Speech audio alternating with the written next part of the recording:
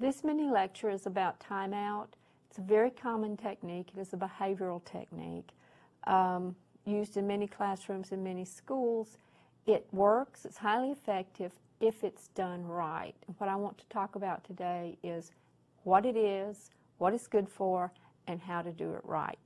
So here's our presentation about timeout. All right, here's my clock coming up. Timeout. First of all, it interrupts a behavioral chain or pattern for the child. Many kids, and in fact some adults, get wound up. That's the term we'll use. Oh, he is so wound up. Other terms, wired, whatever. We get into behavioral patterns. We get into chains of behavior. We're just being bad, bad, bad. We're all hyper. We're worked up. Nah, nah, nah, nah, nah. Timeout is very effective in interrupting that behavioral chain for a child, and in fact, it's pretty good for an adult. If you get going sometime, give yourself a timeout. Say, whoa, go to your bedroom, shut the door, take a timeout. It can be very effective. It also allows everyone time to calm down. The child is driving you crazy, really bugging other students in the classroom or siblings in the home. It gives everybody time to calm down, take a deep breath, get rid of some of that negative energy in the air, get yourself settled down. Time out also gives a child thinking time, very good for kids. Some teachers with timeout and some parents will use a little thinking sheet for kids who are capable of reading and writing a little bit. And it will ask questions like, the child fills in answers to questions like, what did you do? What classroom rule did you break? What can you do next time to be more successful, to not have this problem arise? Whatever. Just little questions to get the kid to think. In the home, you may send the child to the room, especially if there's not anything fun to do there, and do the same sort of thing. You go to your room and you think about this. Timeout removes the child from positive reinforcement for undesirable behavior. Now that's your attention as the adult, the teacher, or the parent in the situation. Others' attention, the fellow students, siblings in the home, and it removes the child from social interaction and stimulation. So it is kind of aversive without being extremely cruel. It just cuts off that social connection, no attention, no social interaction. Now, the place for timeout has to be quiet. In a classroom, this is often difficult to arrange, but many teachers will, for example, set up a corner where the child goes. They may use a carol so that there's something around the kid. Put him in a place that is quiet. It must be safe. Teachers in schools have gotten in a lot of trouble for trying to have kids put in places like the boiler room. It has to be safe. It has to be healthful. No boiler room, no closets. You can't lock the kid in a closet. Someplace quiet, safe, healthful, and supervised. Again, you can't put a child for timeout in the empty classroom next door with nobody to watch him or her and think you can just shut the door. The child has to be supervised. It must also be boring. For example, if you put me in that classroom next door and you tell me to stay in a seat, well, assuming, even if I comply, I've got a window to look out. I can see the contractors building the new gymnasium next door. I can see the cars and the traffic going by. I can listen to the birds singing.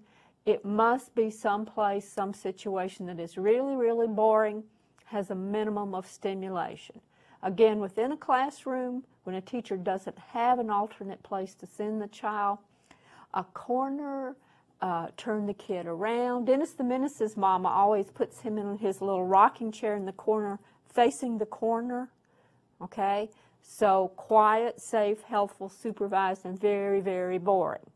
The back corner of the room, turned around, Carol, something, no stuff to get into, no visual stimulation, or as little as possible.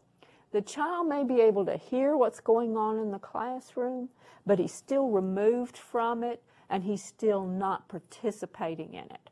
So you want the right place for timeout. Now, boring. Alone. You don't put two kids in timeout at the same time. If you need multiple places for timeout, you're going to have to set up multiple corners or spots or whatever. Not with each other in a way that they can interact. No toys. Now, Dennis the Menace's mom always lets him have his teddy bear, and I think that's okay, because while Dennis is sitting there, he can tell his troubles to his teddy bear, and he can weep softly into the teddy bear. But basically, no toys. You put me in timeout and let me have my purse, I'll clean it out, okay, and rearrange it and reorganize it. No toys, nothing to fiddle with, nothing to do. No fun stuff, like you don't put the kid in the back corner of your room right next to the toy box, or with an older kid right next to your plants so he can break them and fool around with them and poke holes in them.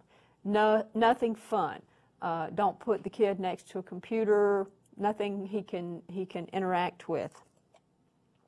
No talk, no listen, no see. Remember, it's got to be boring, just as little stimulation as possible. No academic work. Again, some people will put kids into something, they'll call it timeout work, and they'll assign them to do homework or extra work. If there is academic work involved, it's not timeout, it's something else. It may be what is frequently called in-school suspension. In-school suspension, by the way, should have basically the same rules as timeout, except that you also do academic work.